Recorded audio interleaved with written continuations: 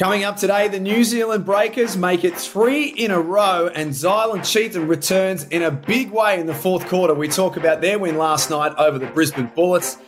The way that the standings look right now, it is anyone's game. We try and make sense of that. The Adelaide 36ers and Sunday Detch, and a shout out to Dwight Reef. That's all coming up on NBL Now. It is December the 28th. Great to have your company. Hope you're still enjoying your Christmas and your New Year period. I'm Jack Heverin alongside Peter Hooley. And Halls, let's go straight to the New Zealand Breakers. 3 in a row after their win in Brisbane last night. Things are starting to happen for Mody Mayor's men. Well, they are, and they're getting wins, which is obviously the most important thing with how slow they started. But they're starting to figure out their roles. All these pieces are coming back. Their health is starting to get there, and they're starting to have that continuity rollover. Things are starting to look up for them, and it's still a big if because they've got to prove they can stay healthy for a sustained period of time. But you look at this roster, and now that they've added Anthony Lamb halfway through the season, he's going to finish out the year. Their top-end talent is some of the best, if not the best, in the league. Combine that with role players who are doing their thing at the right time, and if they get to the 6, which they're on the trajectory to do so, as I said a couple of weeks ago, it might have been last week, they're going to do some damage. They have some legit talent, and they have an unbelievable coach.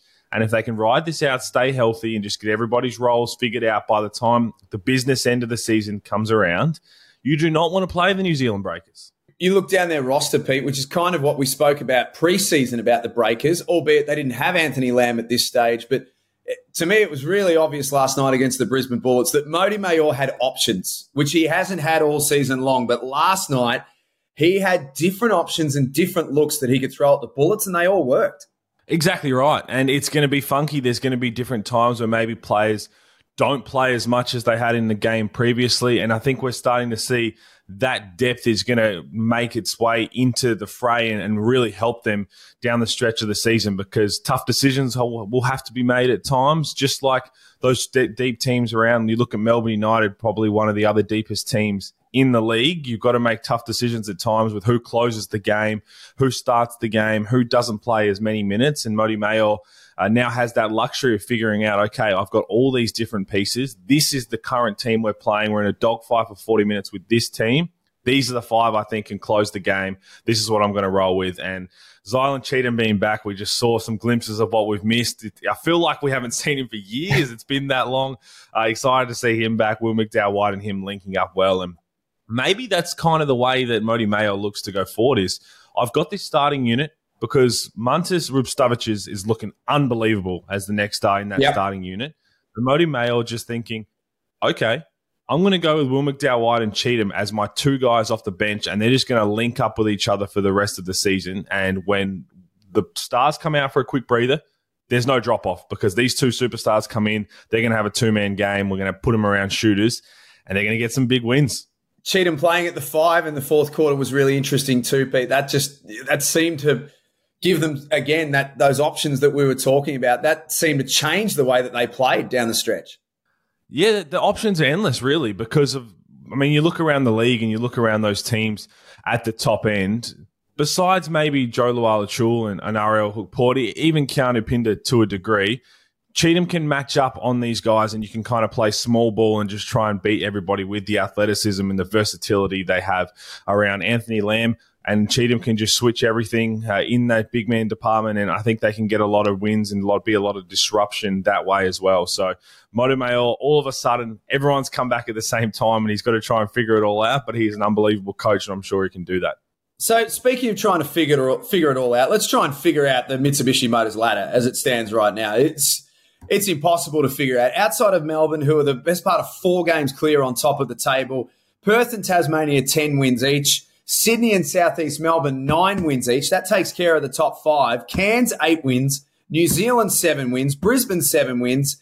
Illawarra, 6 wins. Even Adelaide, it's not completely over for Adelaide yet at 5 wins.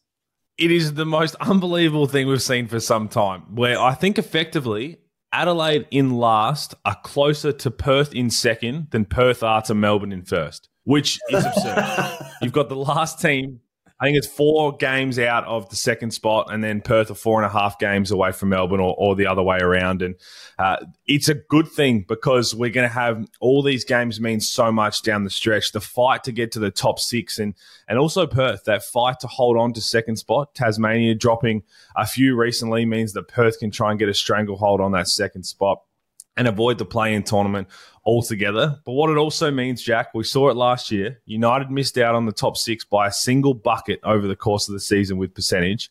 Percentage is going to come into this again. So maybe not for a team like New Zealand and Illawarra where they started so poorly that it just means they have to win every single game, doesn't matter how it looks, just try and get those wins to get into the fray. But every other team, percentage is going to matter whether you want to hold on to your place in the top 6 or you want a home play-in tournament game, or you want to get second spot sewn up. So we're going to see every single possession matter right down to the final siren, and that's what we love here in the NBL, and I can't wait to see what team manages to get in there because of a bucket or two, and then, geez, the heartbreak for a team that's going to miss out. It happens every year, and it looks like it's going to happen again. And the Breakers and the Illawarra Hawks are coming over the hill fast at everyone else, which is going to be fascinating. In the next 2 or 3 weeks, Pete, in particular, to sort of start January, you're going to have Melbourne on the road a lot. You're going to have Perth on the road a lot as well. So there's some vulnerability there for those teams potentially, but they've been very, very good. And then Illawarra and New Zealand are kind of playing with this carefree attitude now where it almost feels as though they haven't got much to lose. And it's fun to watch. And it also means that those top teams you mentioned are going on the road every game, as it always is, but even more so, every game you're going to have a target on your back because there isn't, as you said, Adelaide is bottom right now, but the season's not completely over and done with. If you just keep piling up wins, like the Hawks and the Breakers are showing, anything can happen because everyone else keeps falling around. We don't have a breakaway pack.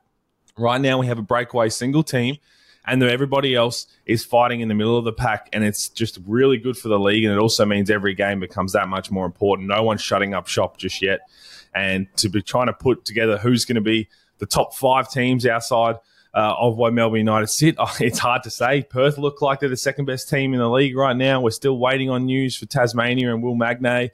What's happening with Sydney? There's just so many questions left unanswered, but that's why we've still got plenty of games to play. So speaking of the Adelaide 36ers, we'll see them tonight in action against the Perth Wildcats. You'll be in commentary for that one, 7:30 p.m. Eastern Daylight Saving Times, but of course always check your local guides.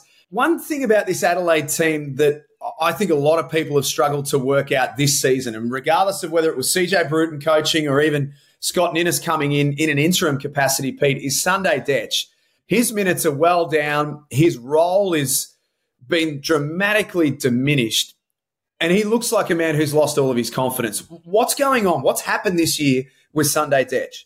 Well, they've got a logjam in those guard spots, don't they? And again, they're trying to figure out exactly what they want to play, how they want to play now under Scott Ninnis, which is a lot different to what CJ Bruton was rolling around.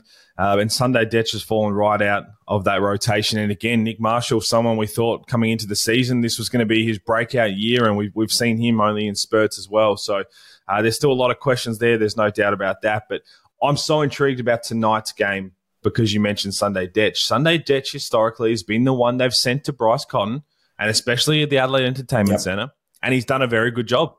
It's hard to kind of shut Bryce out. You just can't do it. A lot of the times how you defend Bryce, how you get a win over Bryce is you make life hard for him and you pray. That's all you can do at times. You just try and make life hard, and then you close your eyes and say a little prayer and hope that he misses. And Sunday Dech has been really good in that role. So I'm wondering whether Scott Ninnis has to kind of think, I know he's out of the rotation, but he's that guy right now that we need to go against Bryce Cotton to wear Bryce Cotton down.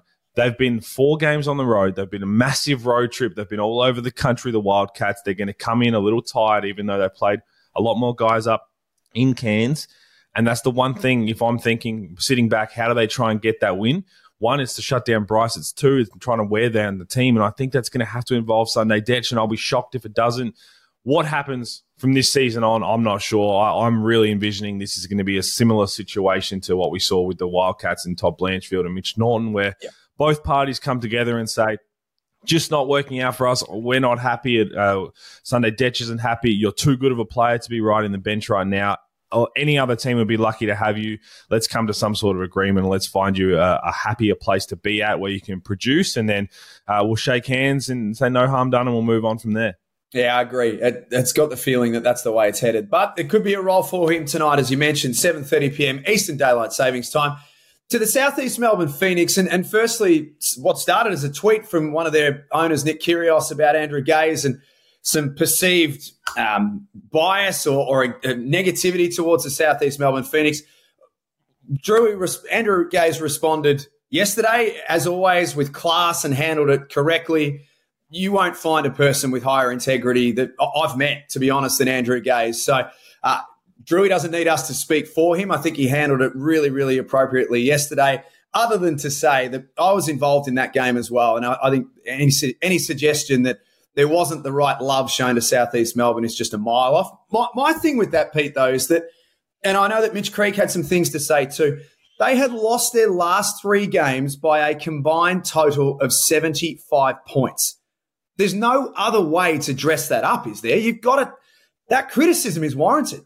Oh, I think that I've been in this, 4.5 years now, and I'm starting to understand that you're not going to be everybody's favourite. There's going to be criticism that comes along with being in the role you're in. But you're right, I looked at that, and then Alan Williams had some choice things to say to me sideline down at the game in Tasmania. And again, gutsy win, just an unbelievable win against all odds. And I keep saying it, I don't think anybody outside of the Phoenix locker room, the Phoenix family members and all of that gave them a chance because of what you just said. They looked really poor in the games leading up to it. Yes, they were undermanned, but they still didn't show up as a whole. A couple of players stood up here and there, but as a unit, they just didn't show up at all in those previous games. So it was really hard to have any confidence on them whatsoever. But that takes nothing away from the fact that they turned around and showed everybody what a little fight can do, and it was just a really good thing. And it's a character-building type win. And on the flip side of it, everyone else who kind of gave them no chance is sitting there thinking, well, where was that for the last 3 games? You're still missing your franchise player. He's not out there, one of the MVP candidates, but you still just dug deep. Other players stepped up. Everybody just said, you know what, we're going to scrap and claw. It doesn't matter if it's ugly. We're just going to really get down to the nitty-gritty and we're going to come away with this win. And that's exactly what they did. And to be honest, if it takes a couple of people saying that losing by 70 points over 3 games isn't good enough and they perform like that, I'll keep saying it because I like seeing that win in Tasmania. That's hard to do, and it was a massive win for the club. It is what it is. If you're going to put your hand out for a high five when things are going well, you've got to put your head up when things aren't going well as well. But as we say, full credit to Southeast Melbourne. That win on Christmas Day was one of the best wins of the season, I think, for any team. So well done to them. Their challenge will be to repeat that next time around. Let's finish up with DeWop Reith, and a little shout out here. 25-9 yesterday. All of a sudden, the Grim Reither is looking very comfortable in the association. He might also have the best nicknames in the league. The Grim Reither, that's one. I think that's, the Great Barrier Reef they're throwing around there as well. I think that was made up from one of our own, but I'm not surprised. I'm not surprised with this whatsoever. I saw him in Summer League in Vegas. I mean, we've seen what he can do. As a 5-man, the fact that you can step out and shoot the 3 so efficiently just makes him so versatile in the NBA. And it was all about just getting his consistent opportunity. Where could he find that? I thought landing in Portland was perfect for him. He was outstanding in his Summer League opportunities. Once a couple of injuries happened, I mean, Rob Williams, they traded for Rob Williams, which effectively put him DeWop Reith to the G League, and I thought that was really unlucky because I thought, maybe not to this production, but I thought he could have been a legit backup center in the NBA, and I think now he's proved that as a two-way player, and I can't envision him playing too many G League games going forward because this is just fun to watch, and it's great for Paris. The eyes to Paris is exactly what we need, is that kind of confidence rolling around from our NBA talent. We certainly do. Well done to DeWop. Well done to you, Pete. Big episode this morning. We'll see you tonight for the 36ers and the Wildcats. Thank you, mate. Thanks for being with us on NBL Now. We, of course, are back tomorrow.